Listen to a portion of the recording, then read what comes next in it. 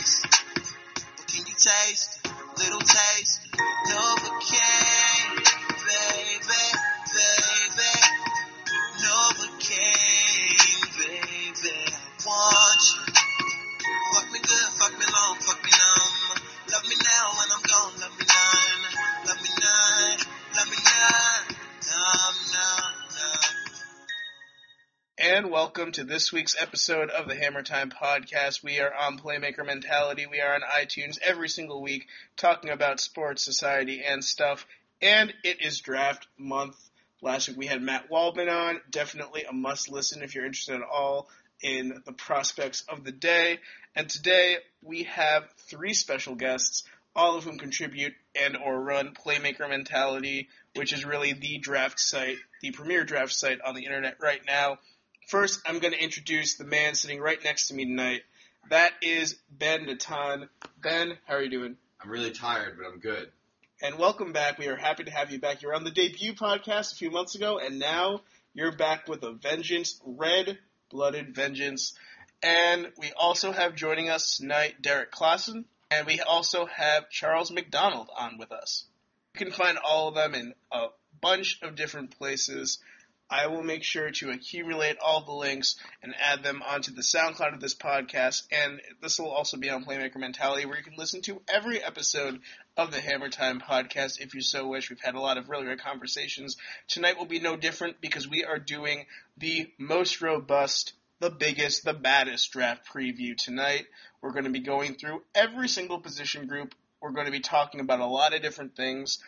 And we're going to be getting some really, really cool perspectives on everything. To start, we're going to go to the most important position in the draft because we have yet to record a podcast since the Rams traded up to number 1 overall. And it sounds like they're going to be taking a quarterback at that position. Now, the top 3 quarterbacks in this class, pretty much consensus at this point, Carson Wentz, Paxton Lynch, and Jared Goff. Wentz and Goff seem to be considered a step above the likes of Paxton Lynch. Now, I'm just interested to start off, and we'll start with Derrik. Who do you have as your top quarterback in this class? Paxton Lynch is the dude. I don't really understand why people, it's weird because all the criticisms of Paxton Lynch are, really dumb blanket statements that could easily apply to, Wentz or Goff. Because people are like, oh, well, Lynch can't play under center. He plays in the spread system. Well, I charted like 300 passes for Goff, and not a single one was under center. And then for Wentz, for Lynch, people are like, oh, well, he doesn't run pro-style concepts and all this stuff. But if you really watch Wentz's offense at North Dakota State, they're running like 4 verticals, quick screens, and quick outs like the whole time, which is basically a spread offense that like Memphis did. So like, and he did it much worse than Paxton Lynch did. So like, I don't really understand the backlash with Lynch. He has the best tools in the class. I think he consistently makes the best throws. He definitely, I would say Goff moves a little bit better in the pocket, but Lynch can do it, and he's also probably the most efficient. Goff can't move outside of the pocket, and Wentz can't move in it, whereas Lynch can do both. So, like, I think that's kind of a big thing that people are kind of missing with him. And I know last week when we had Matt Walbin on, he compared Jared Goff to a couple of interesting guys. One of them was Jay Cutler. And I have to say, I respect what Matt does, and he puts more work in than pretty much anyone else. So I know he definitely came to that comparison after a lot of study and a lot of time. I don't think that there are 2 more different quarterbacks when you're looking at someone in the pros as opposed to someone in college. Chuck, what do you think about the quarterback position this year? I mean, like you said, I really respect Matt Waldman, obviously. I mean, he's like the godfather of draft Twitter. And, I mean, the RSP is just incredible work, and everything he does on his website is phenomenal. But I just can't get on board with saying that Goff is on tier with Winston or Mariota from last year. And I think you can make a strong case for Goff being the best this year, even though I would disagree. But if Goff is the best that you're offering up, that's shaky at best. And I think Paxton is probably the best guy this year, even though I'm not really in love with him either. I'm not in love with any of these guys, to be honest. I think if you put them all, if you rank them in tiers, I think my first tier would be Paxton, Goff, Cardale, and Vernon Adams. That's probably my first tier. And then after that, I mean, you can take it or leave it. I wouldn't pound the table for any of these guys. Maybe like a guy like Brissett in the later rounds, just because he's shown too many good things at North Carolina State where, I don't know, the flashes were fun, even if he has a lot of boneheaded moments. So I think you kind of build off that, but this class is looking rough, man. And if you need a quarterback this year, you're just kind of shit out of luck. Now, Ben, you are a fan of a team that had Sam Bradford at quarterback for an entire season, which was, by the way, an upset, the fact that he made it through an entire season. He got injured for 2 games. Well, still, that's close enough. Honestly, that's close enough for Sam Bradford. He gets a gold star just for making it that far. Jared Goff kind of reminds me of Bradford a little bit in terms of his ability to make some really nice touch throws, and I think he throws with pretty good anticipation, but there are some major problems there as well that I think are being a little bit under talked about, especially when we talk about Wentz and Goff versus Lynch. Like, I just want to get your perspective on, at least for the Eagles, because the Eagles are rumored to be trading up, which one of the 3 quarterbacks do you think would be the best for the Eagles scheme? I think Goff would be the best for the Eagles scheme if you're looking at immediate fit, because he is similar to Sam Bradford in a lot of ways. Just like purely as a passer, they do a lot of the same things. I think that Bradford's a lot more athletic, and he has a bigger arm. And another big issue with Goff that I don't see as much with Bradford is that Goff has a tendency to let his mistakes snowball over the course of a game. There's not really that mental fortitude where he's able to kind of come back from punches and come back from mistakes. What? Utah. Yeah, the Utah game. Oh, yeah, like the Utah game. I'm sorry. I did not know what you just said. Sorry. I thought you said you talk. And I was like, yeah, I am talking. No, yeah, like the Utah game and the Oregon game and I think the Washington game like stood out where like he was just constantly like he would make a mistake and like you saw him get more and more rigid and uncomfortable over the course of the game. And the reason I really like Lynch and I like Cardell and I like Cook is that they're able to make those mistakes over the course of games and they're able to bounce back from it. I mean, every quarterback's going to fuck up. That's just inevitable. But what you want is you want a quarterback who's able to, just kind of take his mistakes in stride and move on. And that was what was so good about Winston last year is, I mean, there is no quarterback who has a shorter memory than Jameis Winston. He would make some boneheaded mistake, and then like 3 throws later, he'd make the most incredible throw you've ever seen. So that's the kind of mental fortitude you want from a quarterback, and that's one of the things that really scares me about Jared Goff is that you need to kind of keep him comfortable the entire game, and one little hitch in the road and he's going to completely snowball and it'll be awful. And as for Wentz, like Wentz has all the tools, like he's tall, he's athletic, he's got a big arm, he has red hair, but like when it comes down to it, he's not like that.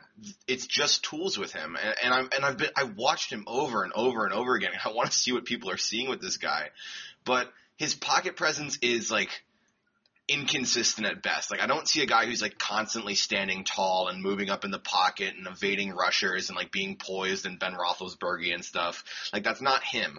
Like he actually has a couple. I mean, he has more than enough instances where he's actually looking kind of shitty in the pocket, and it's not an encouraging thing. And then in terms of his actual passing abilities, you want if you take a guy with a big arm, you want him to be a good deep thrower, but he's not. I wouldn't even put him in the top 5 deep throwers in this class. I mean, you have guys. I mean, even Goff is better down the field than Wentz is, but like Lynch is really good down the field, Cardell's really good down the field, Boykin's really good down the field. But you just don't see that accuracy with Wentz. It's a lot like Mettenberger, or Mettenberger had this huge arm, but he would just completely spray all over the field when it got beyond 15 yards. And that's what I'm really seeing with Wentz. And you're not going to take fucking Zach Mettenberger top 2 in the draft. And for a guy who doesn't throw with a lot of anticipation and accuracy, I don't want to throw him into a West Coast offense where that's like the major thing that you need from your quarterback. So theoretically, I would take Goff of the top 2 or the theoretical top 2 quarterbacks in this draft, but by God, I don't want to take either of them, man. Neither of them are franchise quarterbacks. And a lot of talk on draft Twitter about redheads.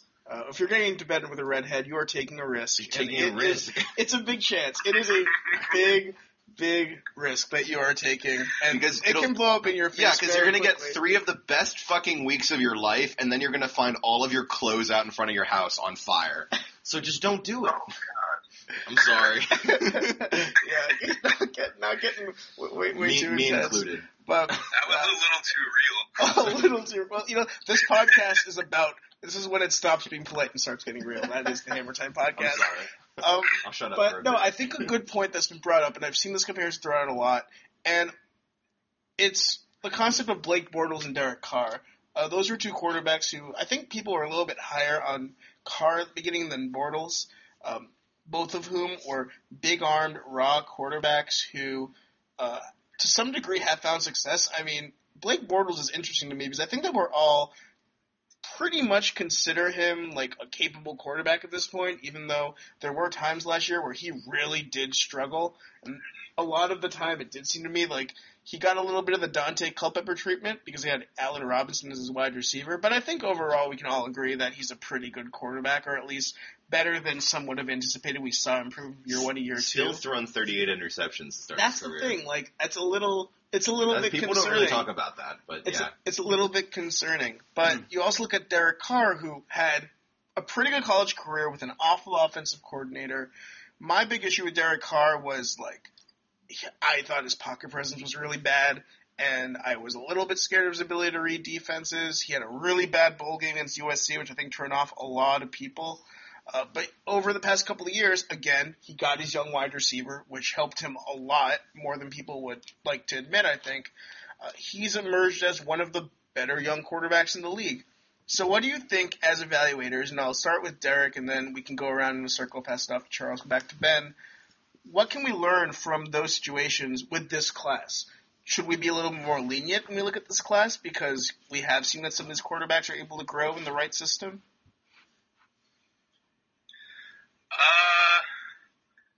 I don't know. That's tricky because, like, do we really trust the NFL to like give all these quarterbacks, like if someone drafts Jared Goff, do we really trust them to give him all that he needs, or with Carson Wentz or whoever, like, I think you kind of have to more evaluate that way, like kind of assuming that the NFL might fuck it up because I don't know. I'd much rather err on the side of caution. Goff is weird because people compare him to Carr, but like he doesn't have the big traits that Carr had. Like Carr was pretty damn athletic and had a cannon of an arm, and Goff is neither of those things. He has neither of those tools. But he has the same. I don't know, like. So the comparisons from Goff to Carr are weird. So like I don't know where he fits. I don't know where learning from Carr kind of fits into this class, other than like, yeah, give your young guys a wide receiver. Because I mean, we saw that with Bortles too. Like Bortles had Allen Robinson, and Bortles ended up probably doing better than we expected from him. I mean, I like Bortles, but I didn't expect him to throw like, what did he throw, 35 touchdowns or something ridiculous last year? Like, I wouldn't have expected that even by his fifth, sixth year in the NFL. So I think the thing that we can probably learn from Bortles is that Bortles had a very, very good pocket presence, and he was very good throwing deep. So in essence, he was an incredible playmaker, even if he wasn't the brightest at, reading coverages or, throwing a slant or something like that. Bortles could simply make plays when you needed him to, and I think that was huge. And I think people kind of brush that along as like, oh, well, you still have to be really, really good inside the structure of the offense. It's like the the play's probably not going to go the way that you want it to. So you want a guy who's going to be able to control himself in chaos, and then have the arm and touch down the field to make huge throws and give your guys a shot. And I think that was something I think we kind of missed with Bortles, and that we're kind of missing with Paxton Lynch this year. Like Lynch is very, very good in chaos and is a very good deep thrower. And by that same note, so is Cardell. If we're going to talk about exactly good in chaos, like Boykin makes ridiculous plays in and out of the pocket, and then he throws pretty well deep down the field. I mean, there were certainly plays where Doxson bailed him out, but I think to some extent you can kind of expect that from any quarterback. Because, I mean, Allen Robinson did a lot to help Bortles down the field and stuff. Same thing with, like, Evans with Jameis and Kelvin with Cam. You can't really blame quarterbacks for trusting their big guys down the field. I mean, that's just, like, the nature of football. Yeah, I don't get why that's I don't get why they're going to get a negative PFF grade because they trust their top 10 wide receiver. I think it's kind of stupid. Yeah, people bitched at Boykin. They were like, oh, well, he threw at Doxson 21 times versus Texas Tech. You're never going to be able to do that in the NFL. You're not going to have – it's like he was the best player on the field, and he was open all the time. That's what the Jets did this year. The Jets just forced the ball, like, to Brandon Marshall, like, 75% of the time, and they made Ryan Fitzpatrick look good. Like, that's just how it works sometimes. Just feed your – I mean, as Matt Harmon says, target your good players and good things will happen. I mean, Eli Manning has actually looked like a good quarterback the past 2 years since he's had Odell Beckham Jr. And part of the thing is, like, and I think about this in Teddy Bridgewater terms, because I know Teddy, still a darling of many, but some sour on him because of his low touchdown numbers. I think if Teddy is on the Raiders, first of all, I think he makes the Pro Bowl pretty easily. And second of all, I think that team makes the playoffs. Oh, yeah. I don't think that it's very close. And I'm not sure I can say that if Carr's on the Vikings. Maybe they would. I don't know. I think that team was probably good enough to make the playoffs, but it would be I think that definitely we sometimes overlook the other assets and how they help quarterbacks. I mean, Chuck, you're a Falcons fan. If Matt Ryan was on a different team this year, wouldn't we be saying his career is dead right about now, but luckily had Julio Jones? Yeah, and I mean, if you turn the clock back like 4 or 5 years, we had the same conversation with Philip Rivers, which kind of gives me hope for Matt Ryan towards the future. But I mean, that's a little bit of a separate note. But I mean, like, I don't get what people get so upset when you see Trevon Boykin just kind of get in trouble and he'll just say, "Oh, well, I got this, jolly green giant running down the field. I'm just going to toss it up and see if he can make something happen." Like, why? I don't get why that's such a conundrum on draft Twitter. It doesn't make sense. Like when I was people want him to take a sack. Like, I don't understand. Yeah, when I was in high school, we had this receiver who was 6'4", and our quarterback was just like, you know what? I may not make the most accurate throw, but I'm just gonna launch it downfield, and based on him being bigger than the other person and more athletic, we're just going to see if we can make this happen. It's weird because we see like we see like Andy Dalton just toss up to AJ Green, Matt Ryan toss up to Julio Jones, Fitzpatrick to Brandon Marshall, Eli Manning, and like Odell Green Beckman. We praise them for giving their top playmakers chances to do what they do best, make plays, and then when we evaluate it in the college game, we say, oh, those plays aren't translatable. Those plays don't work in the NFL. But we see it week in and week out. I think people look at quarterbacks so isolated and they elevate quarterbacks so much when they look at it in college, they forget, there's freaking 10 other people on the field that you kind of have to rely on and trust to do their jobs and make their plays for you to even look half decent most of the times. Yeah, and I think that's something that's really important. I think we brought this up, weeks and weeks ago when we were talking about quarterbacks. I think it's so important to just look at the game of a quarterback holistically, because these guys are throwing the ball 35, 45 times a game. And you can't look at every single throw in a vacuum and evaluate them that way. You need to look at their game as a whole and see what the outcome of the game was and what the outcome of the play was, because it's such a unique situation. And yeah, this is a little bit erring on like the QB win side of everything, but I mean, that's what you have to do. It's like, did it work? Has it worked consistently for them? If it has, then it's probably going to work going forward. And that's what happened with Jameis over the course of his career at Florida State, where it's like, oh, well, him being so aggressive, like he's going to really get into trouble in the NFL. Yeah, and then he went to a team that had two humongous wide receivers, and he looked really, really good throwing to them during his rookie year. Like, how shocking is that? And the thing that's interesting is that people get knocked for that, but then when I watch Wentz, to circle back around to Wentz, when I watch Wentz, a lot of the throws I come away most impressed with are 50-50 throws. And like his ability, and this is a place where I credit Wentz, is he's an aggressive quarterback, and he's willing to take those chances down the field, and take those chances in tight spots in the red zone and everything like that. And that's something I want from a quarterback. I want a quarterback to be aggressive. I mean, Jared Goff is kind of a bitch with that whole thing, which is one of the things I really don't like about him.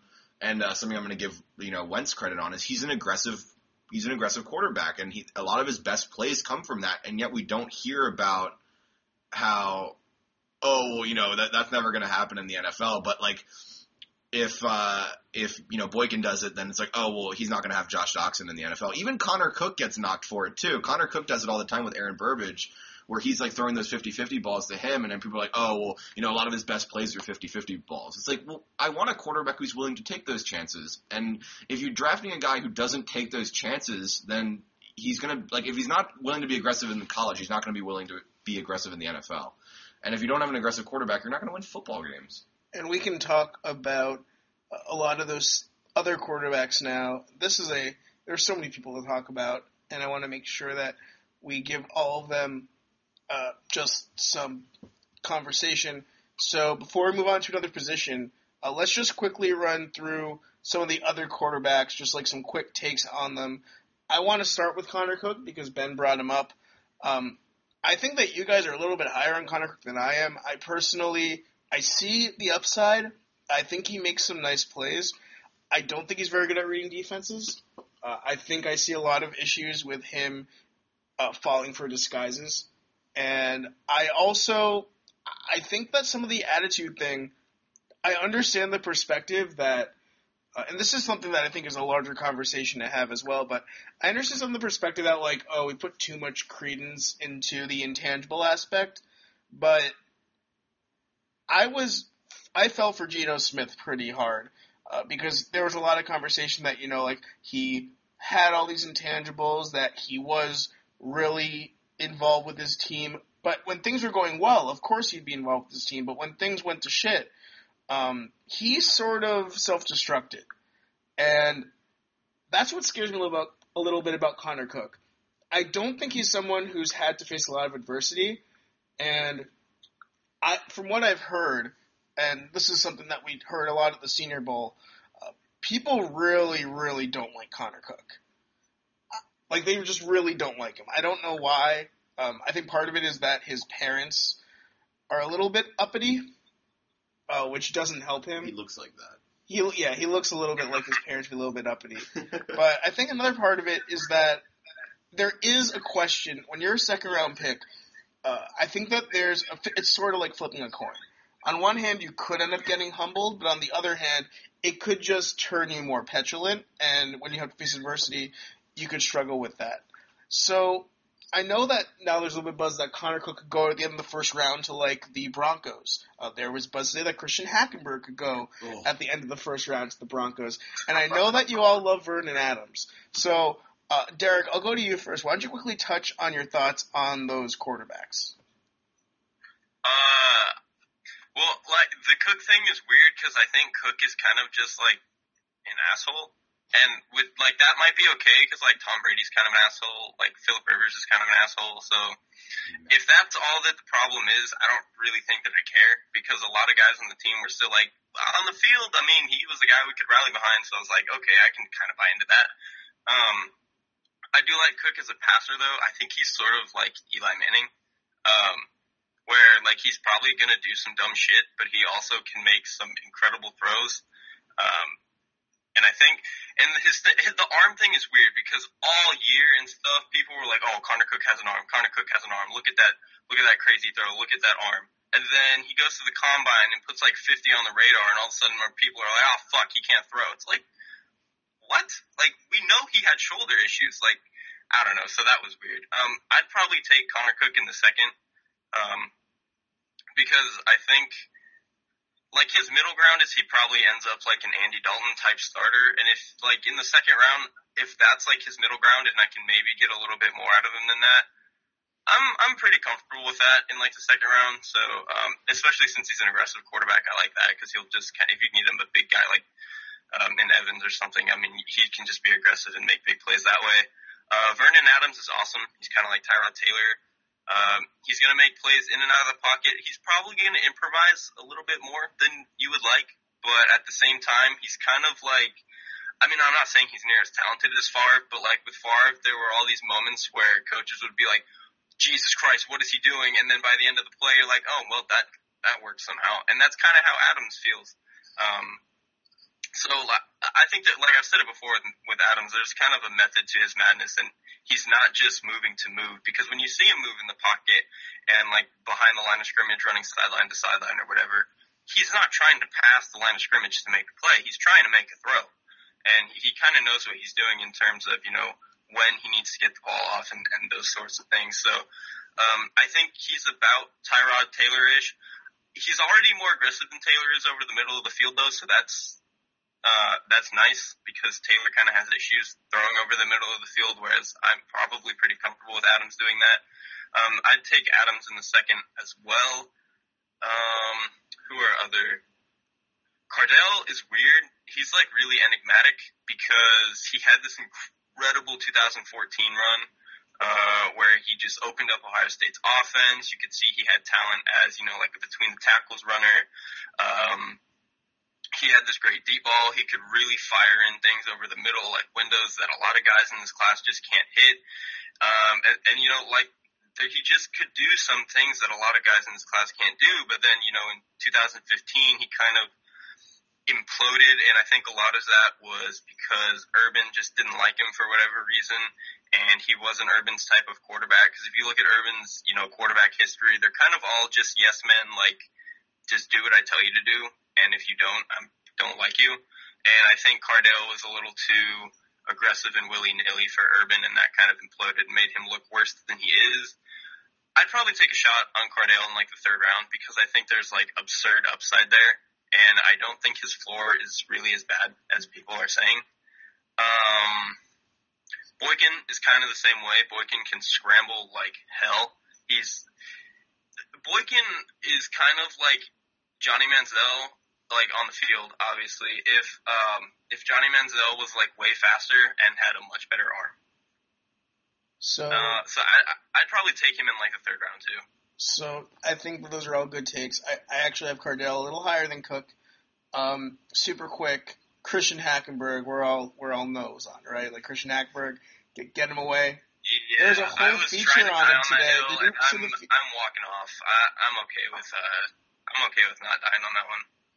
Yeah, there's a feature that came out in Bleacher Report about how much Hackenberg hated Penn State, and it was the first 6 paragraphs were about how he watched every ounce of like Tom Brady's pro-style game tape and how he memorized all of it. And then, of course, James Franklin comes in and brings in the spread, and he can't run it. And so he pretty much just used that as a crutch to blame why his performance slipped. And someone, I don't remember who, but somebody said that, Gruden said that Hackenberg wasn't going to get out of the first round. If Christian Hackenberg goes in the first round of the draft to a team, that would be the most egregious quarterback pick in the past decade at the very least. Would it be worse than Gabbert? I don't know. No, I was just about to say it would be the worst one since Gabbert. The thing with Gabbert, though, is going first overall would be pretty bad. Well, that would be pretty bad too. But I mean, Hackenberg, at least Wentz was had a successful college career. Yeah. The only one that could be worse that I would think of is Christian Ponder, because that one was he shouldn't have been a first 2 days pick, much less a first round pick. But the one other quarterback sleeper I want to call out. And I like the Tyrod comparison for Adams. The one thing with Tyrod that I think we underrate, his receivers, they're not built to go over the middle. So I think that sort of maybe inhibited him from throwing over the middle more, because all of his receivers are small and they all are more perimeter-oriented receivers. So I do think that if you had a bigger guy over the middle, someone who could win those 50-50 balls, it might change that perception of him a bit. But the sleeper I have is this guy from Dartmouth named Dallin Williams. And finally, we're beginning to see a little bit more tape on him, but he throws, to me, the prettiest deep ball in the draft. And I'm a big fan of him. He has really good anticipation, really good mobility. I think he's someone who could be a nice sleeper, end up sticking on a roster long term. I know that Emory Hunt's a fan of his as well. Anyway, I want to jump to the next sort of set of positions, running back, receiver, tight end. We're going to start by talking about a couple of the main targets at the top of the board for each of these positions. First, let's quickly talk about running backs. So Zeke Elliott is someone who, in the minds of many, is better than Todd Gurley. I've heard from multiple people that the Cowboys might take him at 4. Please no. So that is something that definitely is in play. Would you take him in the top 5, and can you see any reason why Zeke Elliott won't be a really good pro? If I was Cleveland, I'd take him at 2, whatever. You potentially have your quarterback for the season in RG3, but the rest of that offense is pretty barren, especially if you don't get Josh Gordon back from suspension. I just don't see any way that he's a bad NFL running back, and he's going to touch the ball more than almost any other player on your offense, and he's already shown the ability to be, consistently healthy, and he's just going to be a dynamic weapon from day one. I don't get the argument that taking a running back in the top 10 is too high. Because you can make that about literally any position. Jamarcus Russell was a bust. Don't take a quarterback in the top 5. Eric Fisher sucked for his first 3 years in the league. Don't take a tackle in the top 5. It's just dumb. If you think a guy can be a game-breaking talent, which Elliott clearly is, you take that player high every time. If you're going to make him the focal point of your offense, and he's going to touch the ball 25, 30 times a game, how is that value? It doesn't make any sense when you think about it. Doesn't Elliott in Cleveland sort of recreate that Ohio State Cardale Ezekiel dynamic, except that RG3 is a lot better? And that line is bad. That's the one thing that scares me about Cleveland. But yeah, because they just lost Schwartz, and didn't they also lose? They lost Mack. Mack has been on decline for a little minute now. I think if Cam Irving played center, they'd be in good shape, but I don't think they're going to play him at center. They still have Batonio. You still got two elite players in Joe Thomas and Batonio. So I mean, I think if Greco's a solid starting right guard, tackle, kind of swing guy. I just think you got to get Cam Irvin to improve his technique, and then maybe find another upgraded guard. But I just don't think that offensive line is as bad as people are making out to be. You have two elite players on there. The one thing I like about Zeke, though, and this is why I almost think that unless he ends up being much more of a party animal than we think he is, which there have been rumors that he uses X, but otherwise, I honestly think that it's like not as big a deal as people think it is. But either way, as long as he doesn't like drug himself out of the league, he succeeds in so many ways that I think it's pretty hard for me to envision him not being a success. Even if his best case scenario is like a Darren McFadden peak type, which I think will be better than that, but like even Derrik McFadden was like a top 3 fantasy option for a few years. So I don't really think that Zeke is going to be bad. I think that he's probably the safest pick in this draft. Do you agree, Ben? I mean, Zeke's my number 1 player in the draft. I think that he's incredibly safe, and the thing that's so incredible about him is like he touched the ball so much at Ohio State, and like there was nary a negative play from him. Like he was so good at constantly finding yardage, and like he can create really well behind the line, and he's so good at the second level. His vision is ridiculous. He's a lot more agile than I think people talk about, and he's a lot more agile than someone his size should be. He runs pissed off. He's strong as hell, and he's a really good receiver. And then on top of that, he can block. And I think like worst case scenario, you're getting Matt Forte, which is fine. And in this class, when there's there's like 4 actually good players in this class. So if you want a guy who's going to change the dynamic, like change the makeup of your offense, take the guy who's gonna touch the ball 30 times a game and get positive yardage on 28 of those 30 touches. It doesn't make sense to me that you're devaluing the position. It's like, oh, well, running backs don't last very long. It's like, dude, he's 21 years old. You're gonna get 8 years of production out of that guy. That's a lot more than most NFL draft picks. It's ridiculous. Just draft Elliott if you need good offensive players. Like the Titans could have fucking taken him and they would have ended up being fine. But they're stupid, so. Theoretically, if Elliott, only has, 5 good years, how different is an NFL team from year 1 to, year 5 in any given 5-year cycle? It's an entirely different team anyway.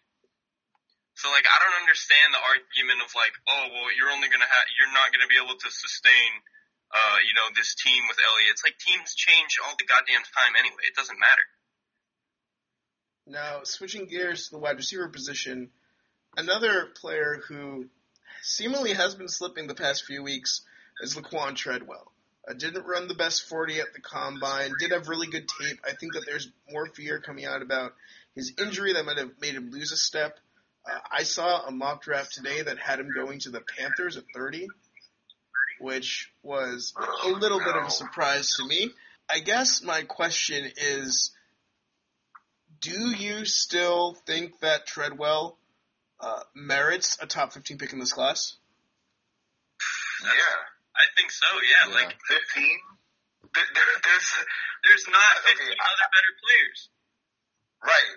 I think if you read Peter King's piece where he was going around talking to GMs about how they felt about this draft class, the one executive that said, once you get to pick 11 or 10, you're getting the same player from 11 to 50 in this draft class, and I think that's just a perfect way to put it. And I think Treadwell is definitely belongs in that category. So I mean, I wouldn't be surprised to see Treadwell go, the top 15, 12 to New Orleans, kind of makes sense. Or even I wouldn't be surprised to see him go 12 or 40ish. But for me, he's definitely one of the top 15 players in this draft. But to be honest, I've only watched 4 receivers. I completely lost interest in the class after the Falcons just dumped the truck for Muhammad Freakin Sanu, who had 0 touchdowns last year and like 300 receiving yards. So I'm a little bit biased because my sample size is smaller, but I think Treadwell is definitely one of the better players this year. So I do think this is an interesting debate, though, and I'm going to turn it over to Ben to answer this first, but everyone will get a chance. We've heard now from Daniel Jeremiah, from Lance Zierlein, Will Fuller might be the first wide receiver taken.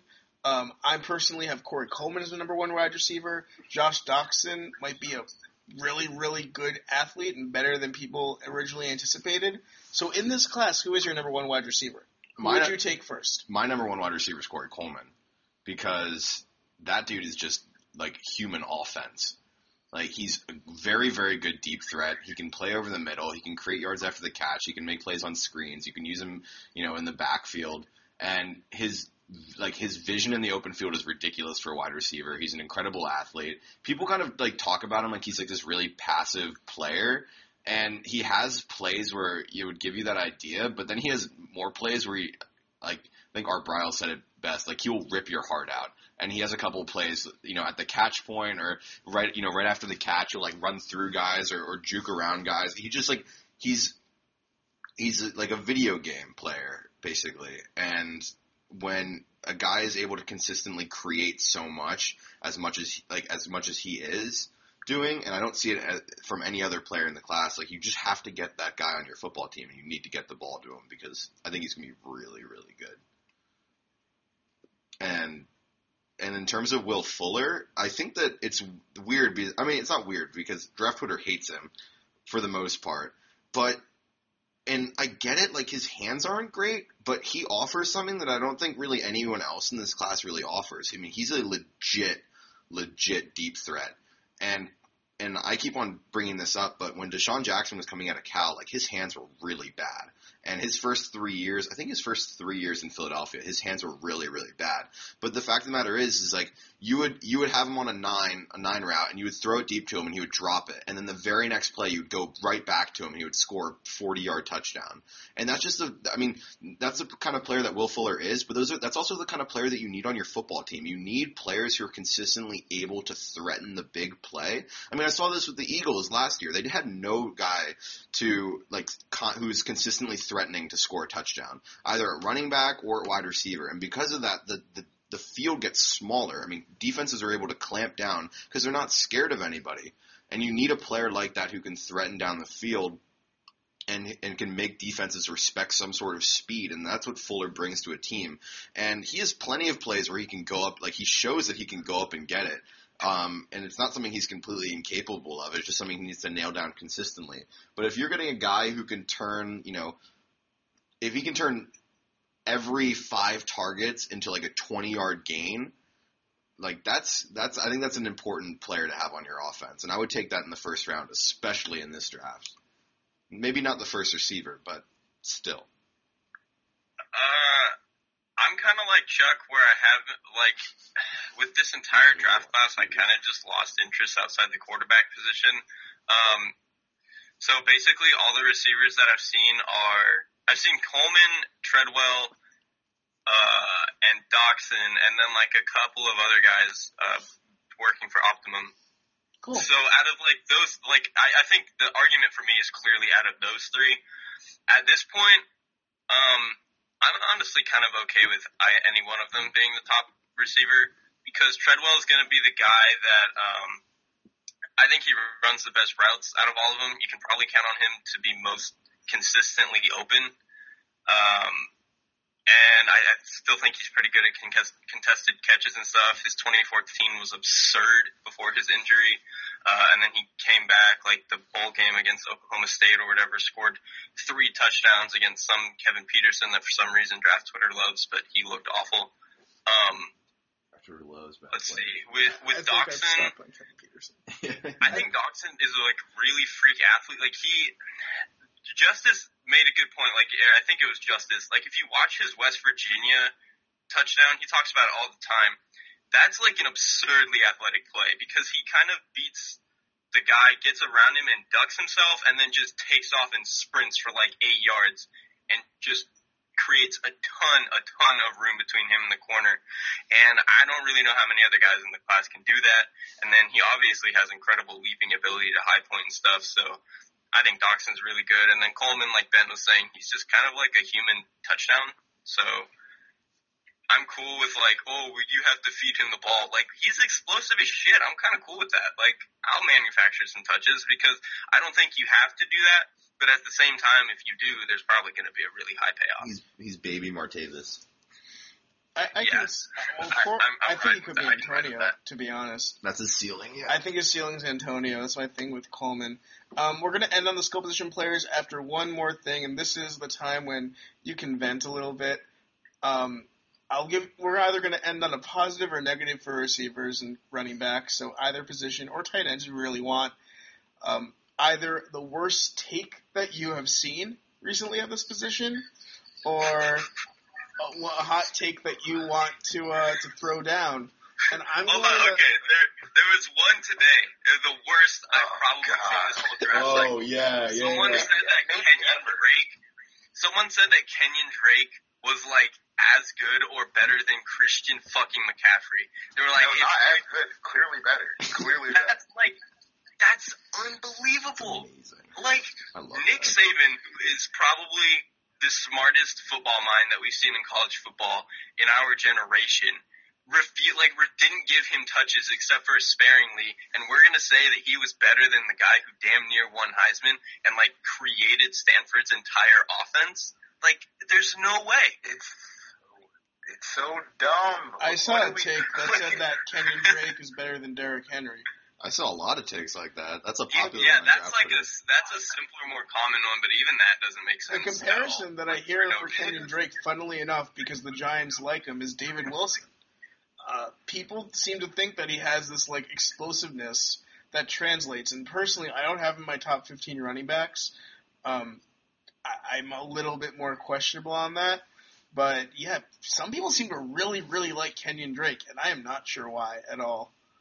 It doesn't make any sense. He didn't start one game, like his entire college career. And he has really rough injury history, too. Yeah. Like, legit his rough. His leg, turned around. Oh, I don't even want to think about that. Oh, my God, that was one of the worst injuries I've ever seen. The thing with Drake is, like, he will make one absurd cut move, like, every 4 games, and people are just like, oh, shit, that's why he's better than Henry. Yeah. And then Henry has, like, 25 good runs in a game. You're like, he's a fullback. That doesn't add up. Like, you're doing something wrong. He is a fullback. Ben, do you have any bad takes that you've seen or any proclamations you want to make? No. I mean, there was a comparison for Michael Thomas from Ohio State, and someone compared him to Des Bryant, which I thought was pretty bad, because I don't see that at all. I actually like Michael Thomas. I don't think he's a top receiver in the class, but my comp for him is Miles Austin. I think he'll be a really, really good number 2.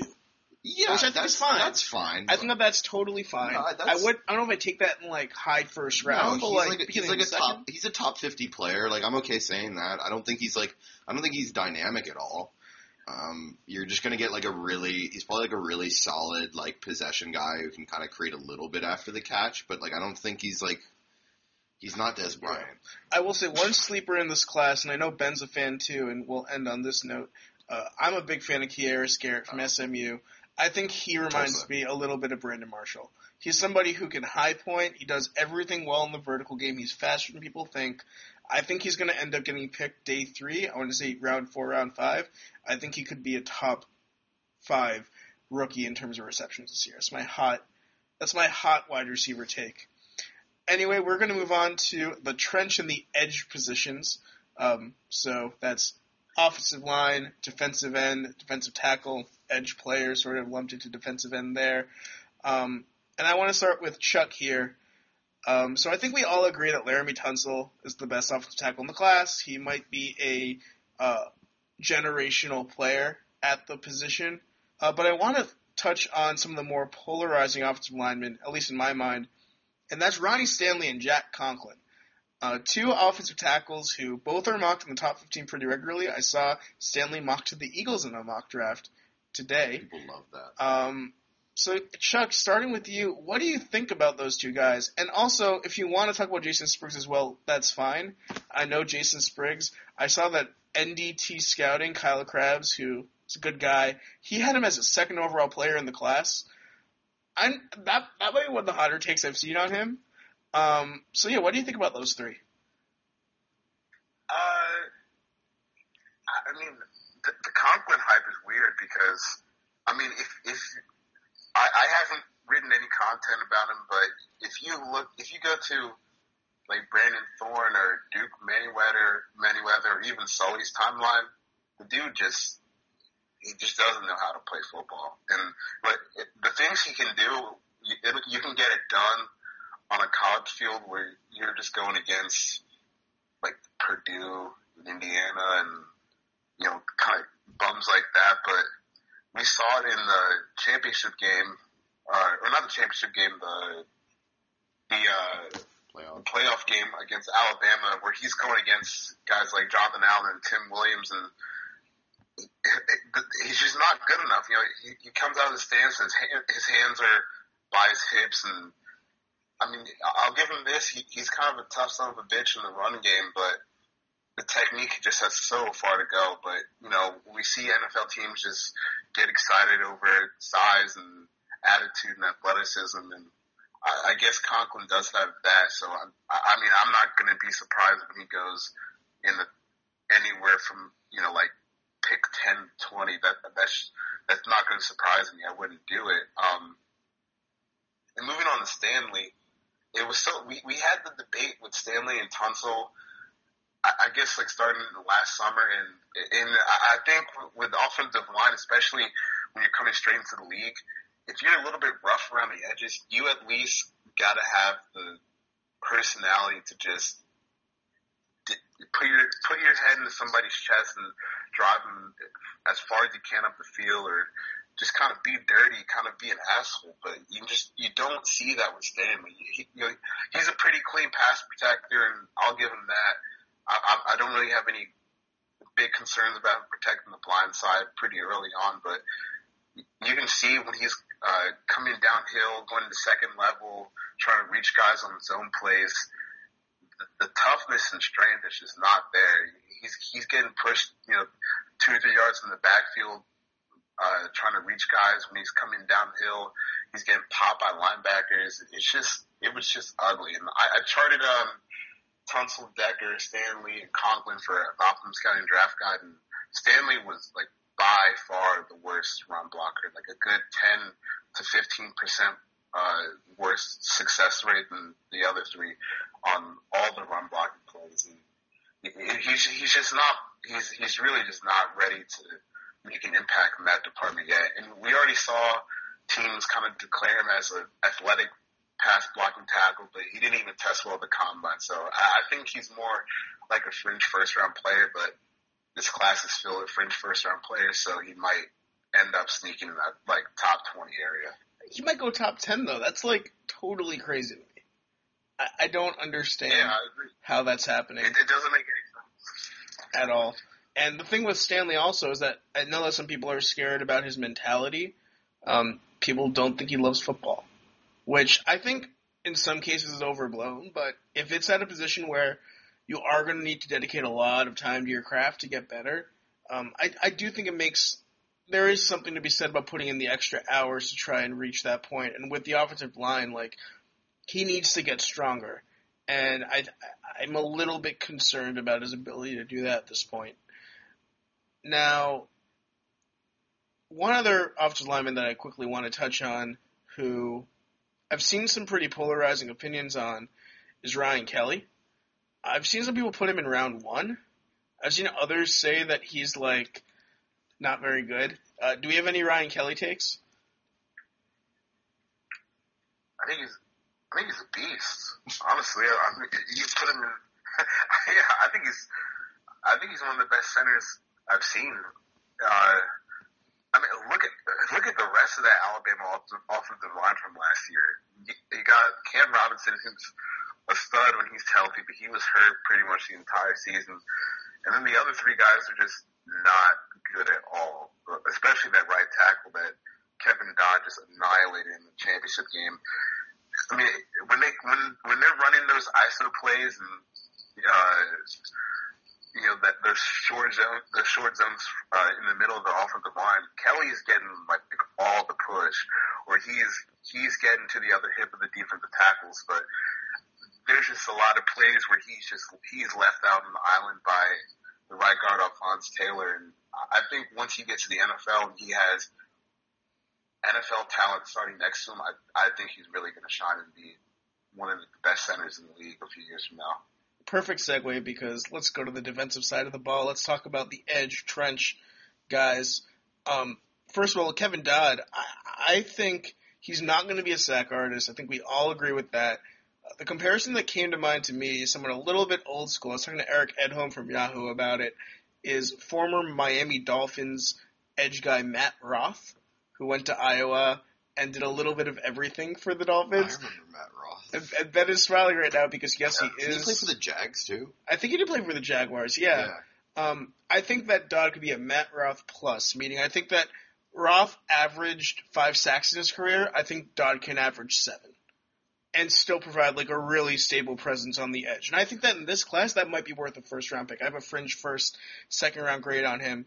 But one defensive lineman who, to me, is really making a rise, at least in the minds of many. I had him as a first-round pick for a while. That's Chris Jones from Mississippi State.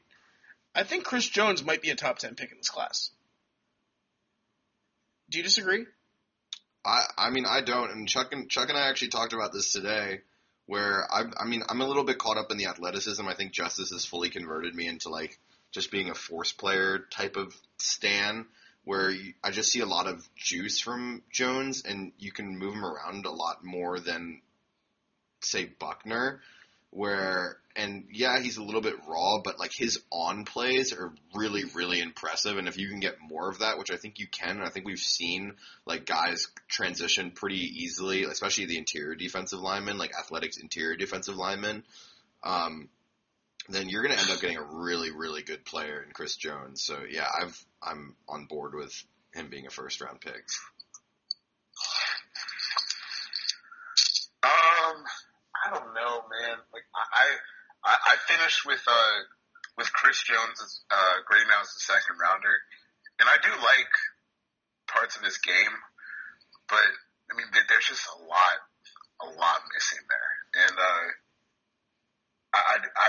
I would bet on him being, coming in being a pretty solid rotational guy. Started off the career, and you start him a few games, and he's not going to kill you, but there's just, the pad level sucks. The hand usage is pretty bad on a consistent basis, but I think one saving grace of Chris Jones' game right now is that at the very least, he's not going to get blown 5-7 yards off the line of scrimmage, like even on his worst plays, which I think is a little bit of an underrated facet when we look at defensive line play when we're scouting, and really just across the league. He's if your worst play is you get driven back 1 yard off the ball, that's fine because you're still in your gap and the linebackers can still run and make plays. But I don't really see the consistent. I don't see a consistent enough effort beating blocks.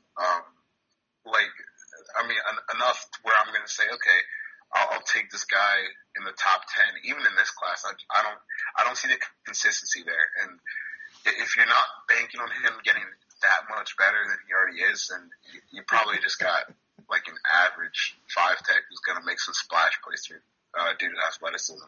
And I think you bring up an interesting comparison there.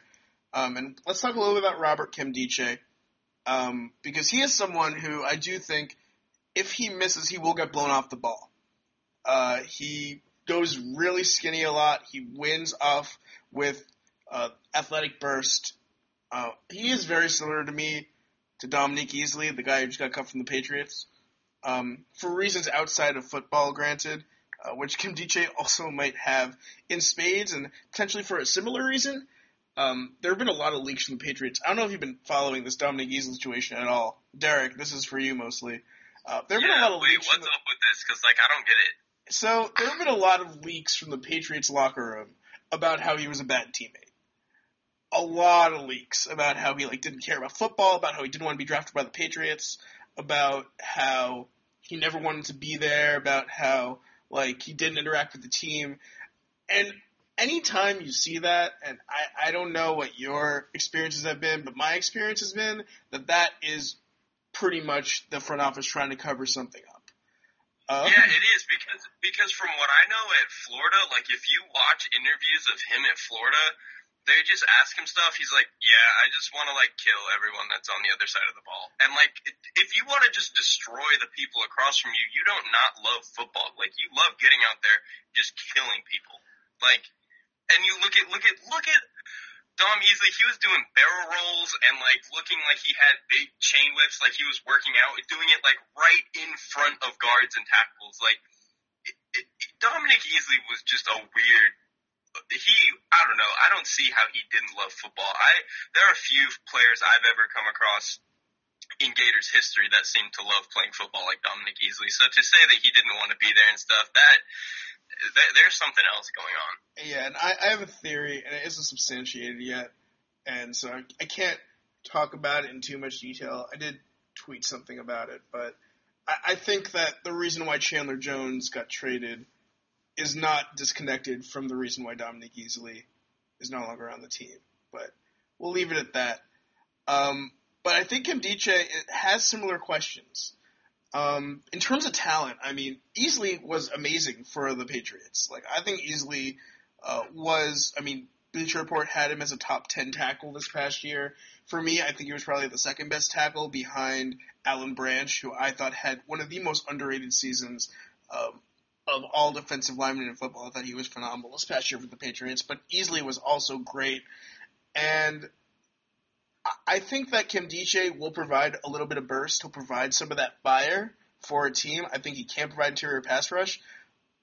But where do we value that? In this class, as it is a weaker class, do we value it a little bit higher? Or do we think maybe he's the kind of guy you wait until the second round to take because of the baggage and the fact that he might not be the most stout defensive tackle? Well, I don't want to judge off the field issues unless it's clear domestic violence or something along those lines. He does seem like a weird dude, kind of, but he's just not everyone's the same. He's just kind of different. So I'm not really even factoring that in to my evaluation of him. I just think on the field, there's just a lot that's left to be desired. And I even think, a lot of people point to that Alabama game as kind of his signature moment. But if you go back and look at the all-22 behind the Alabama offensive line, a lot of those plays were just miscommunications, like I said before, between Ryan Kelly and the right guard, where the right guard is just the right guard is chipping to the second level, but Ryan Kelly thinks he has the second level block at the same time, and it was just uncoordinated. If you let a guy who's as athletic as Kimdiche split a double team pretty much unimpeded, he's going to get to the backfield in 2 seconds, literally every single time. And then you see, if you go back and see his game versus Fresno State on Draft Breakdown, he's getting blown off the ball and literally ending up 7-8 yards down the field against, mid-level offensive guards. It's like he's got so many embarrassing plays on tape, and I don't get how you can take that in the first round. I don't see it with him yet. I definitely would not be surprised if he went, in the bottom half of the first round, just because the athleticism is there and you just don't find that many defensive tackles who can run like that and can jump like that and can move like linebackers, but there's a lot of holes in this game. I wouldn't bank on him getting that much better, because you don't see good players handle double teams as poorly as he does. If I can't count on you to hold your gap at point of attack, I can't put you on the field on non-passing downs. And if you're just a sub-package, three-tech player, how valuable are you really if you're not going to stop the run at all? I think that's a very fair take. I wouldn't be surprised if a team like the Bills decides to dabble in Nkemdiche at some point in the first round. Maybe they trade up into the early second. Before we end putting up, him with Rex seems like the worst possible idea. I think for it would be like interesting. a lot of reasons. I think it would be an interesting experience. I wanted to get a take on one other defensive tackle before we end this segment off with sort of like the hot takes or any other final claims you want to make. Jaron Reed is somebody who, I'll be honest, I mean, I know he had hype. I never conceived him as a first-round pick until recently, until he got invited to the draft. And now it seems like he's pretty much solidly in that first-round consideration. Do we think that that's valid? I mean, to me, he reminds me a little bit of Malcolm Brown, with his ability to get lateral on the line of scrimmage. I don't think he's the most dynamic pass rusher, but I think he's an okay rotational player, and he definitely has athleticism. Are we okay with him going in round 1 in this class? Basically, all my Jaron Reed takes are like based off live views because I watch the SEC all the time. But I thought he was really good. And then there was the one play against Clemson where he runs down someone to the sideline. I think it was the Clemson game. And like, you just don't see that from guys his size. Like, that's kind of freaky. So just based off kind of the live stuff I've seen from Alabama, I would probably, like, if Jaron Reed ran in that like 20-something range, I'd probably be like, yeah, that checks out. All right, so to end up this segment, are there any other really crazy takes that you've seen about offensive linemen or edge or tackles before we get to the back seven? I thought it was interesting that Ryan Riddle said that this was one of the worst defensive tackle classes he had ever scouted. And I'm just like on the complete opposite spectrum. Like from round 1 through 7, if you need a guy who can come in and compete for snaps day 1, you can find one fairly easily. I don't really see where he's coming from on that one. Okay, so let's go to the back seven, finish this up. I want to start with Miles Jack. Yes. Miles Jack is someone who, it sounds like might slip. Because there is some fear now that his injury might be worse than expected. So, if his injury is, let's split the difference. Let's say it's an injury that is worse than you think, but isn't career-ending. We don't know like how ramifications will have in this game necessarily, but it is maybe an injury that is worse than we think. Where would we feel comfortable taking him? Is he still a player, even with the injury, who's a top 5 player in this class? Or do you feel less comfortable taking him that high, given the fact that you don't know if you're going to get the Miles Jack you saw at UCLA? My thing is, like, it's probably fair to say, like, he's an elite athlete, and I think Will Carroll in Doug Farrar's piece said that his injury was not as bad as what Gurley's was. So for Jack to be an elite athlete and his injury not to even be as bad as Gurley's, like, if he even just comes back like 95% of what his athleticism was, like, he's still kind of freaky. Yeah, and then, this isn't necessarily regarding his knee or anything, but the one thing I don't get with Miles Jack is people freak out. They're like, oh, look at Deion Jordan. Deion Jordan was asked to do a lot, and he wasn't actually good. And then Miles Jack was asked to do a lot, so we should be worried. Well, Deion Jordan was more supposed to be like an edge rusher that was asked to do a lot. Jack is a linebacker that was asked to do a lot of things, and Jack did them incredibly well. Like, Deion Jordan kind of was good. Like, Jordan was okay at a lot of things. Jack is really fucking good at a lot of things. Jack is just so awesome. Man. He's sick, man. It's funny because at the beginning of the season, people are like, "Oh, well, here comes draft Twitter getting excited about another undersized coverage linebacker." No, the dude is 6. He played anywhere from like 235 to 240 at 6'1". So the size issues go out the window right there. And you're talking about a 240-pound linebacker. If you read Doug Farrar's piece today, where you had the film room with Miles Jack, they asked him in 2014. Jim Moore was like, "All right, you're our best coverage player. Go lock down Nelson Aguilar, who ended up being the first-round pick of the Eagles. So that's a 240-pound linebacker playing on a 190-pound receiver who ended up running a 4.3 at the combine. But we're talking about, like, next-level freakiness. So even if he comes back at 80%, he's still, like, in that rare top percentile of NFL linebackers. And he had his pro day where he said he was about 80 or 85%, and he still jumped a 40-inch vertical. Like, that's ridiculous. This guy's a freak, and he's asked to do so many different things, like Derrik said, and he just excels at everything. We saw the Virginia game this year. He's in the box looking like a true middle linebacker, thumping against the run, and then he goes out in BYU, which was unfortunately his last game.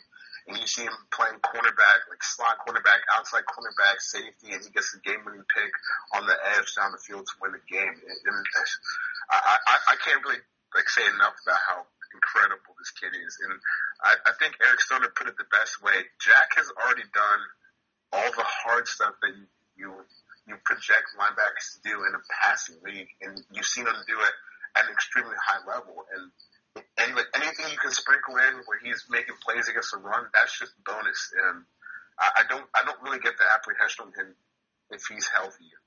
He's just one of the best players this year. And the thing is with Jack is, like, he's such a good athlete. That's all we talk about. But he's also really, really smart. And I think we saw, like, the Virginia game really, really showed, like, his intelligence as a middle linebacker. And it's something that we don't talk about enough. And because he got moved around so much, you didn't really get to evaluate his like football IQ from a middle linebacker perspective. But he was getting there so quickly. Like, his ability to read and then just attack was just like so impressive. And then also his ability to diagnose in space is awesome. And like what is the worst player you're getting with Myles Jack, honestly? And, like, I think, like, a pretty reasonable, and this isn't a floor comp, but I think a pretty, like, safe bet for Myles Jack is that you could get, like, a Thomas Davis level linebacker. I mean, we're talking about a guy who can cover like crazy, who's going to bring the hit, and is also, like, really, really smart. Like, that is especially in this class, like, a guy who can cover and run with anyone and can also come downhill like Myles Jack can, like, that's worth a top 5 pick easy. And speaking about his smarts, there's one specific play, I don't remember, I think it was early 2015, I don't think it might have been the Virginia game, I'm not sure, but basically, the team, like, pulls a guard, and Jack sort of has this option to where he can, like, just hit that guard and close the gap, and then someone else can clean up the play, or kind of, like, make this super risky, like, move inside and then try to make the tackle. And what he does is he just hits the guard, closes the gap, somebody else cleans it up, and it's like a 2-yard gain. People went nuclear on him for that, and they were like, oh, he should have went inside and went for the tackle. It's like, first of all, most other linebackers probably don't even get in position to maybe make that play. Second of all, even with as athletic as he is, there's probably only like a 20% chance he makes that tackle. And if he doesn't, then there's a free guard to block someone else downfield, and now you've got a free runner that probably picks up like 10 yards. Like, Jack made he was so aware of the situation and knew exactly what he was doing, and people got mad at him for not trying to make a very questionable play. People don't understand gap discipline. They don't understand linebacker assignments. And I think a lot of people don't understand, I mean, on the other side of the ball, what the offense is trying to do in that situation. Like, if you're replacing, so on a pulling play, and that the play side guard blocks down on the nose guard, and that backside guard's pulling through, he's just essentially replacing the gaps that were already there before, which means they didn't go anywhere. They just exist where Jack exists now. And for him to come down and just pop a guard and, stumbling back and then squeeze down, so his linebacker has an easier tackle. That's just, it's great team football, and it's the plays like that for some reason people mock on draft Twitter, which I don't understand, because I mean, I just started coaching football this year, and I mean, I've learned so much about like linebacker assignments and offensive stuff, like offensive blocking scheme and stuff like that. And if you get a linebacker who's gonna come down and fill gaps like a defensive tackle can against offensive linemen, and you already know he can cover like a cornerback, stop overthinking this. That's just he's an incredible football player. That's somebody that you want. Somebody you want on your team, no matter who you are. Like it's just, he's great. If the knee holds up, he's going to be great. And if he's not great, then I'll just delete my account. Well, I think that's a good point. Like, not everyone's going to make a tackle every play. Like, you have to let other people make tackles on certain plays. And I think that sometimes we get a little bit caught up in sort of like the results-oriented stuff. But there are decoys, and there are a lot of systems. There's 10 other guys on the field. Like, it's okay to funnel plays to your teammates. Like, I don't get the backlash for people not trying to make a play every single time. So I want to quickly run over to the secondary. So I think Jalen Ramsey is going to be the first cornerback off the board. I mean, personally, I think he'd be slightly better at safety, but I get why he's getting touted so highly at cornerback. To me, it's interesting that the next four off the board, in some order, are going to be Vernon Hargreaves, Mackenzie Alexander, Eli Apple, and William Jackson, at least in my opinion. I think Mackenzie actually is the one who could fall, which surprises me because from a technical standpoint, I thought he was the best of the five. Who do you have as your second cornerback after Ramsey? And I think I know who Derrick's answer is going to be. Yeah, Hargreaves. I'll admit, I hopped off the take him top 12 or whatever, because he's a short corner, and it worried me a little bit because he did have some durability issues at Florida. People will say, he didn't miss a lot of games, but you saw him went out in the second, third quarter kind of a lot. But then he tested as a 98th percentile athlete or something ridiculous, and I was like, all right, I overthought this. He's incredible. Yeah, that's the thing. I was surprised how well he tested. And in my opinion, I think he's the most pro-ready cornerback in the class, even over Jalen and over Mackenzie. I'm just a little bit scared about what happens when he loses a step, but I'm totally fine with taking him top 15. I think he's really, really good. And I think, even though I really do like Mackenzie, I think he's a really technical savant. I think he's really smart. Apple and Jackson are both really good, too. I think both could be really good press corners. So this might be a slightly better cornerback class than I originally had given it credit for. Man, I'm on the complete opposite spectrum with Mackenzie Alexander. I think he's one of the most overrated players I've seen this year. I mean, we're talking about a short corner who didn't test well. I mean, I can get over the 0 interceptions thing. That's not a big deal. I see Trufant out here dropping balls like it's his job, but he's not physical against the run. He doesn't really know how to backpedal that well. He gets lost, going against multi-level concepts against him. I don't get the hype. It's like everything that we've been clamoring about with cornerbacks. If they're small, we want them to be great athletes. Well, he's not. Well, if he's not a great athlete, he's small, we want him to be super productive. Well, he's not. We will at least want him to be smart and physical. Well, he's not that either. So I don't. What's the big draw? He's loud and he's aggressive. Okay, it's sweet. I mean, so are 70% of cornerbacks in the league. That's not really a special outlining, defining trait with him. What's the big deal? Sorry. I don't know quite where I stand on Mackenzie Alexander's no interception thing. But a couple of years ago, Richard Sherman did this thing, I think for NFL Network, and he ends up talking about, he's like, the best cornerbacks don't get thrown at. And he said that was wrong. The best cornerbacks bait quarterbacks into making dumb throws. And for Mackenzie to have no interceptions, it seemed that he didn't, that he wasn't really able to do that. And that's kind of a concern because I think that's a good point. Football in general is chess, and if you're just kind of locking up one guy, I guess you're kind of taking him out of the play, but at the same time, then as an offensive coordinator and as a quarterback, you can just be like, all right, screw that, I don't have to deal with that. Whereas, if you have a guy that's smart enough to, bait throws in and stuff, then you have problems because you don't really know when you cannot, attack his side of the field. The thing with college versus the pros, though, is I think in college it's a little bit harder to sort of think at that higher level of baiting the quarterback to throw into coverage because there are so many other outlets that quarterbacks can get the ball off to, and the spread offense They're is... dumber, though. Yeah, so I think they'll throw to the open man. I think that they'll have those safety routes sort of more established. And the one thing that I'm going to say to defend Alexander, in terms of what I saw in him that I really liked, I think that, first of all, I don't think he tested, I think his spark was 50%, which isn't amazing, but it still pretty much puts him at the baseline for, athletes in the NFL. And then I also think that he has really fluid hips, and he uses the sideline really well, which...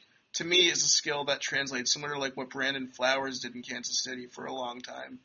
And that's sort of what I see in him. And I think that he can get smarter and get better at that position. So that's why I like McKenzie. But we'll see what happens with him. I think he's going to get picked later than I originally had expected him to get picked. So hopefully he gets an opportunity and is able to show up. Ending off the evaluation process, because we've already been going for an hour and a half. So I just want to quickly end it with back seven. Any random takes that you've seen that are really hot or any hot takes you have? I do have one, but I'll let you guys go first. There's this thing flying around. It's pretty popular about KJ Dillon being better than Carl Joseph, which I just think is absurd. Nah. I think that Joseph is probably the best safety in the class, especially if you're putting Ramsey definitely at corner. And there's narratives about Joseph being too small. I mean, he's bigger than Earl Thomas. That he's not he's a box safety in a free safety's body. That's not true either. He's definitely a free safety. He can cover over the top. He's very rangy, very intelligent, great ball skills. He can come up. He can hit. And I mean, I remember his freshman year. I think the first time I had real exposure to him was his freshman year, and it was in their bowl. It was in West Virginia's bowl game against Syracuse, and it was on a 3rd and 1 or a 4th and 1 play, and he just stoned the running back, and it was a running back, and he was a freshman at the time, so he probably weighed 175, 180 pounds, and he stoned this running back that was a senior, and just completely in his tracks, and it was just the most incredible thing I had seen to that point. I was I am going to love this. This guy for his entire career. He has been outstanding, and if he's healthy, if that knee checks out, which I know we were talking about earlier, how there's a report came out today that his knee might not be as healthy as we would want it to be, but a healthy Carl Joseph is the top 12 player in this class and can, end up being one of the better free safeties in the NFL, I think. And KJ Dillon is just an average, he's going to be end up being a third safety in the NFL, probably. Yeah, I had that oh shit moment with Carl Joseph because I was watching Baker Mayfield 2-3 days ago, and he has this one play where he flies from center field to the sideline and just kills Oklahoma's receiver, kind of like HaHa did against Texas A&M. And I saw that one play and it was instantly yep, he's got to go first round. There's no way he can't. He's so that one play, safeties just don't make at the college level. So I was instantly sold because he moved so damn fast and just took this receiver out. I think the guy might have left the game for a little bit after that. Carl Joseph is awesome. He's like a little missile. I'm also my take was that he was a top 15 guy if healthy. But I actually think the safety class is better than a lot of people are giving credit for.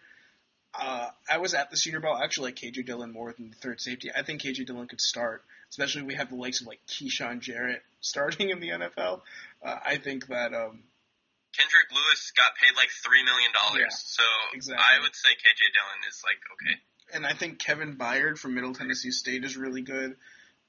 Justin Simmons from Boston College. Still don't watch him. I think he's really good. I like A.J. Stamps from Kentucky, and he ran better at his pro day, thankfully, so got down to the 4.53. Then that's not even counting Keanu Neal and Darian Keanu Thompson. Neal, who sounds like he's going to go round 1. Darian Thompson.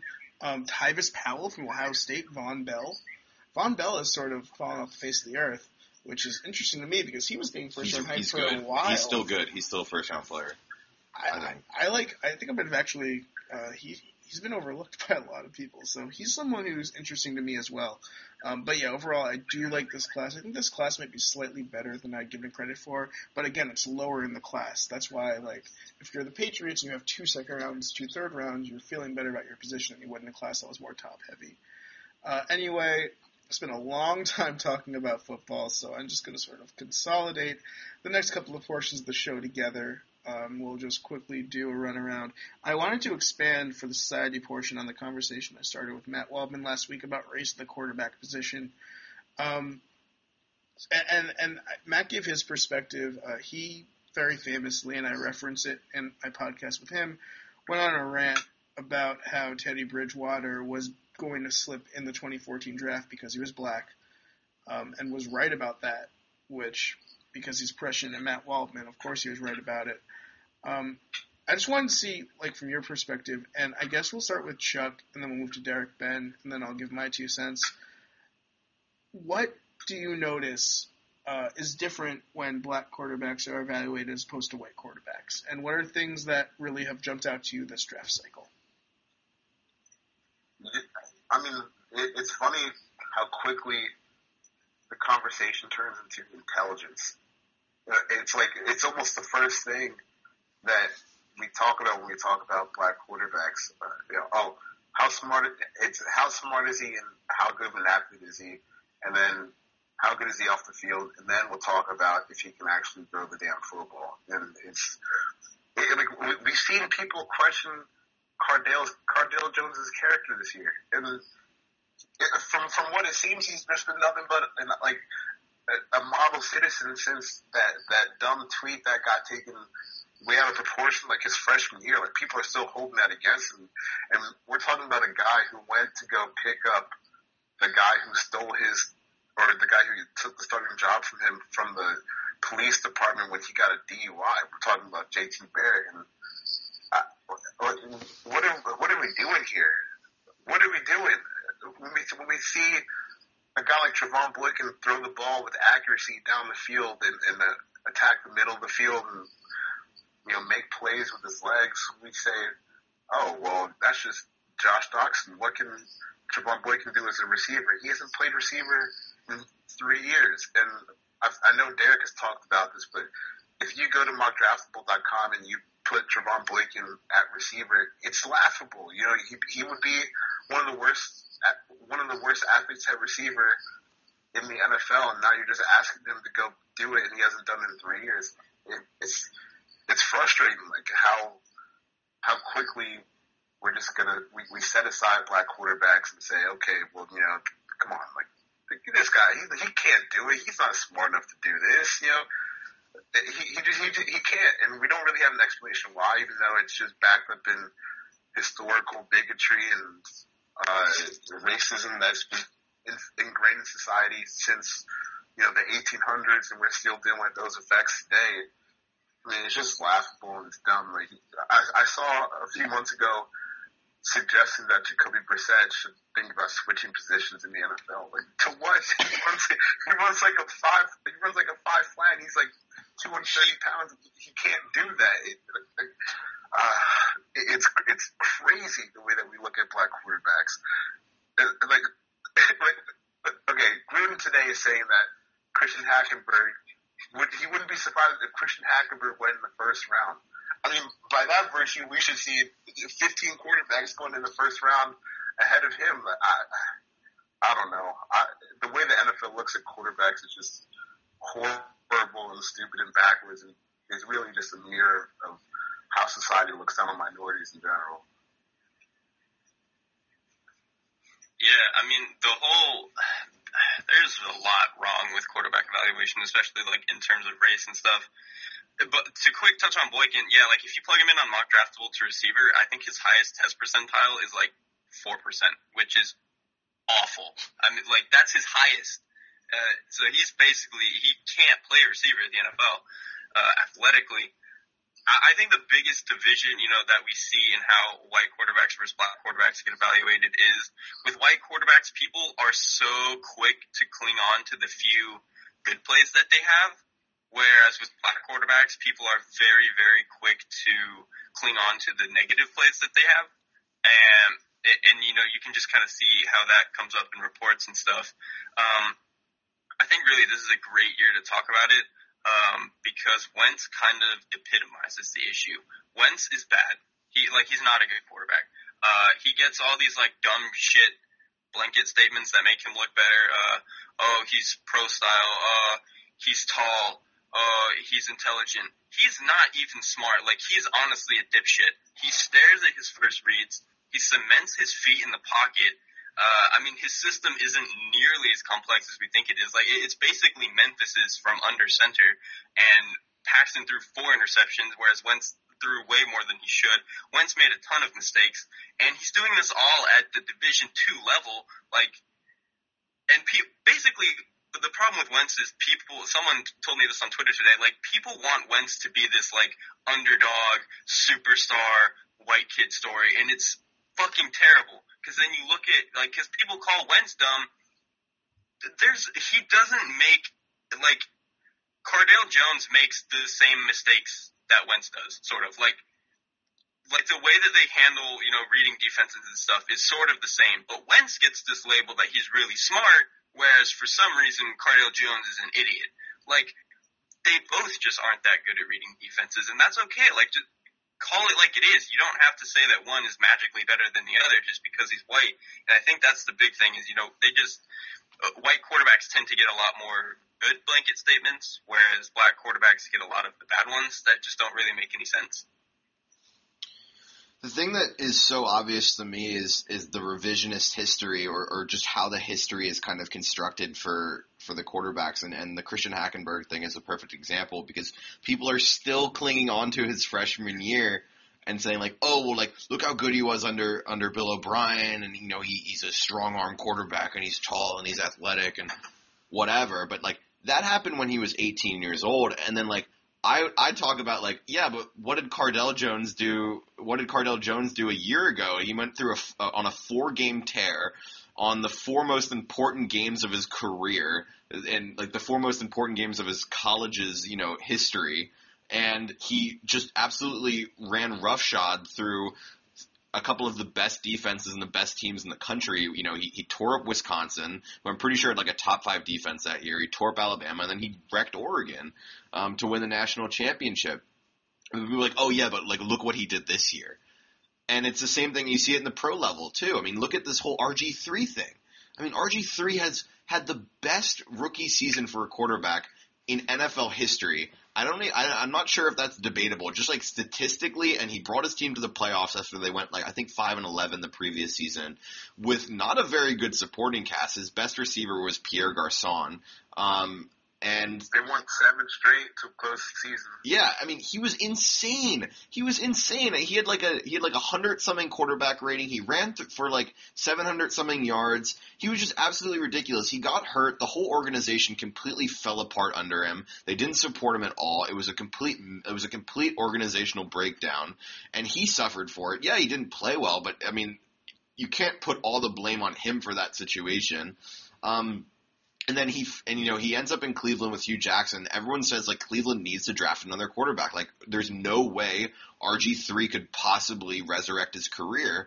Meanwhile, we're talking about Blaine Gabbert he's the future in San Francisco. Blaine Gabbert has never been good. There's not been a point in his college career, there's not been a point in his pro career where he showed that he could be a capable NFL quarterback. But he puts on a show against Atlanta. Sorry, Chuck. He puts on a show against Atlanta, and that's all people fucking talk about with him. They're saying this guy is going to be the future in San Francisco for Chip Kelly, but we can't talk about RG3 like he has a future in Cleveland. It's insane, and it's that is the constant dichotomy both in the media representation and the actual execution in the NFL. Look at Ryan Mallett. Ryan Mallett has gotten contracts from 3 separate football teams. Matt Castle has been traded for 4 times.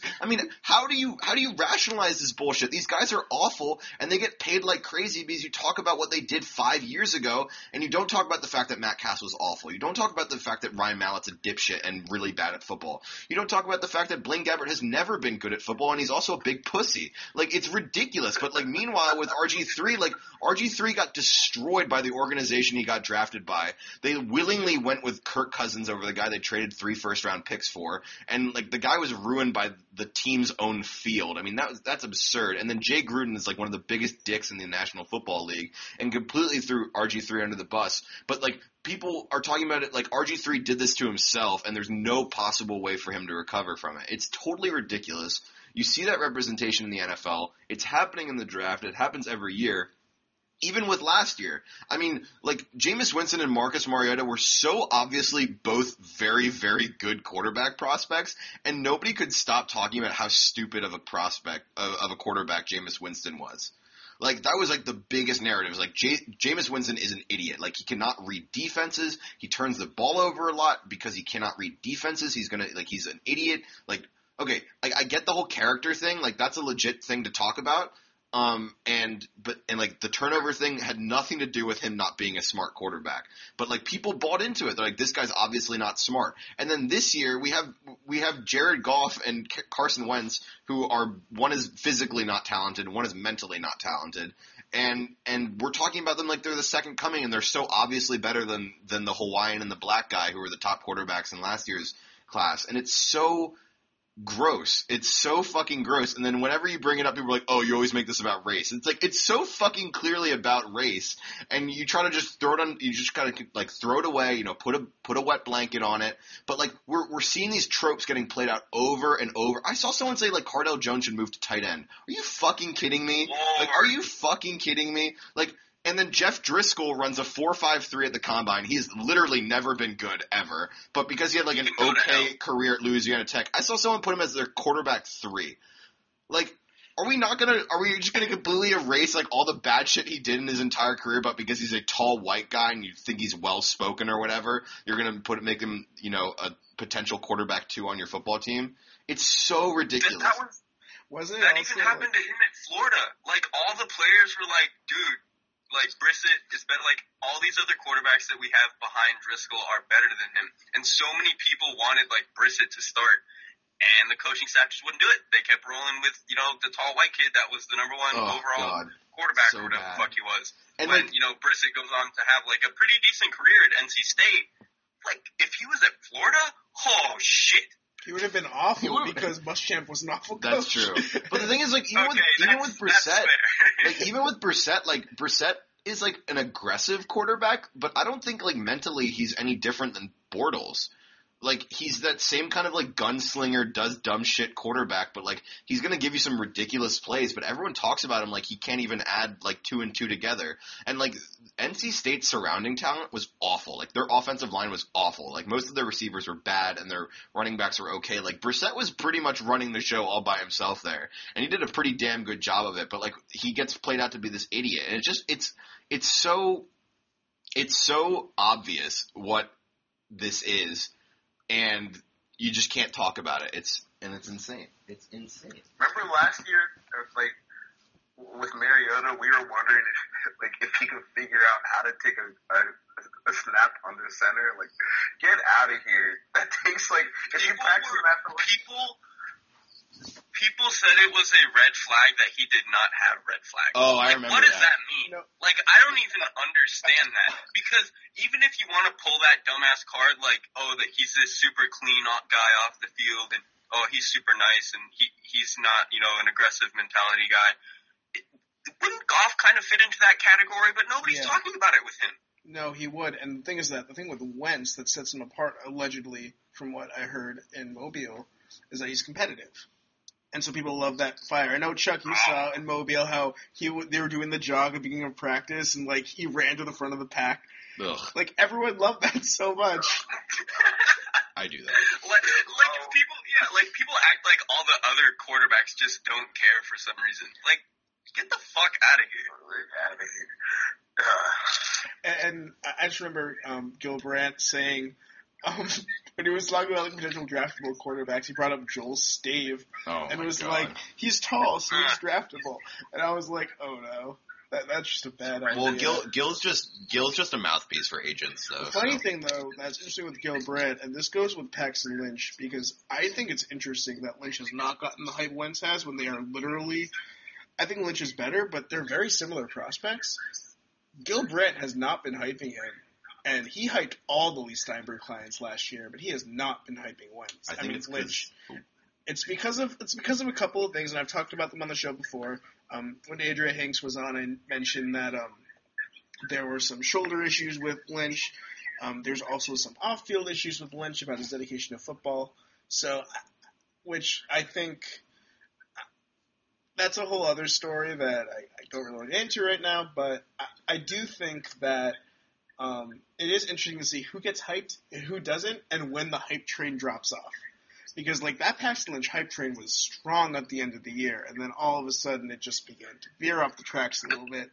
And then the Carson Wentz hype train rolled in, and that's sort of been the way everyone's been going since then. But, yeah, yeah. These will be, like, the last two things I say. First, I want to reiterate that Carson Wentz is not smart. He's actually an idiot and can't really read defenses all that well. Second, okay. Tell me if you've heard this before. I said this before we went on air. Tall, strong-armed, athletic, spread quarterback from a mediocre system has a bad bowl game and takes a draft stock tumble. Look at Derek Carr. Now look at Paxton Lynch. It's like the same storyline, and I don't get how people are just missing that. You know what's weird? What did you expect was going to happen in that bowl game with Paxton Lynch? His coach had already dipped to Virginia Tech, and he's got, like 5 high school receivers going against Auburn. I don't know. And it was raining, and it was like, and it didn't matter. It was his last game. He's about to get paid. He's a junior, so it's not like he stayed there to, do anything prestigious. He had nothing riding on that game. I will say that. And he already showed he could beat a top team. He whipped Ole Miss. My favorite Paxton Lynch take, and maybe we'll have one more final football take for all of us, and we'll end the podcast after this. I was talking to somebody who has talked to a couple of scouts before, and they said that in a team's interview, they asked Paxton Lynch to shave his beard and goatee because he didn't look quarterback enough. Boo. That's fucked. He looks awesome. Boo. He looks like Jack Sparrow. Personally, I want that guy running my offense. Personally, how demoralizing would it be for that guy to put up 4 touchdowns on you? He looks like a goofball. How demoralizing is that for this idiot to go out and throw 4 touchdowns in 3 yards? He scores a touchdown when he does the evil mustache twirl. For the year. Personally, I think that if you want to look up a picture of Paxton Lynch's goatee and mustache, you can decide yourself, listener. But, I'm very much a fan. The NFL we're going to end after each of us sort of do our sign-off. Why don't you tell the people where they can find you and leave us with one more take as we get closer to the draft. We'll start with Derrik. All right. You can find me at Playmaker Mentality or Optimum Scouting. I do most of my work there, It's mostly quarterback stuff. It's in the at QB Class, QBKLASS. You have one more take to share with us? One more fire take. One more take. I would just like to reiterate for a third time that Carson Wentz is not smart. Okay. I don't know what his Wonderlic is. Do we know his Wonderlic yet? I don't know. He probably scored really high on the Wonderlic. Okay, he gets he scored high on the ACT and shit. Ryan Fitzpatrick went to Harvard and he's kind of dumb, so I don't care. I don't do well on the ACT. Yeah. Well, Chuck, give us where people can find you and what your final take is. You can find me I'm doing pretty much right now. I'm just grinding at the Falcoholic, doing draft related stuff, and I'll be running the tracker there. During the draft, I might do some stuff for Optimum Scouting, but that's just probably not going to happen until I see that draft guide money. If you're listening, Galco, I have my eyes on you. My bank account. So yeah, if I had one hot take to get off here, Sheldon Rankins 5+ sacks as a rookie. That's my hot take. All right, Ben. I am Ben.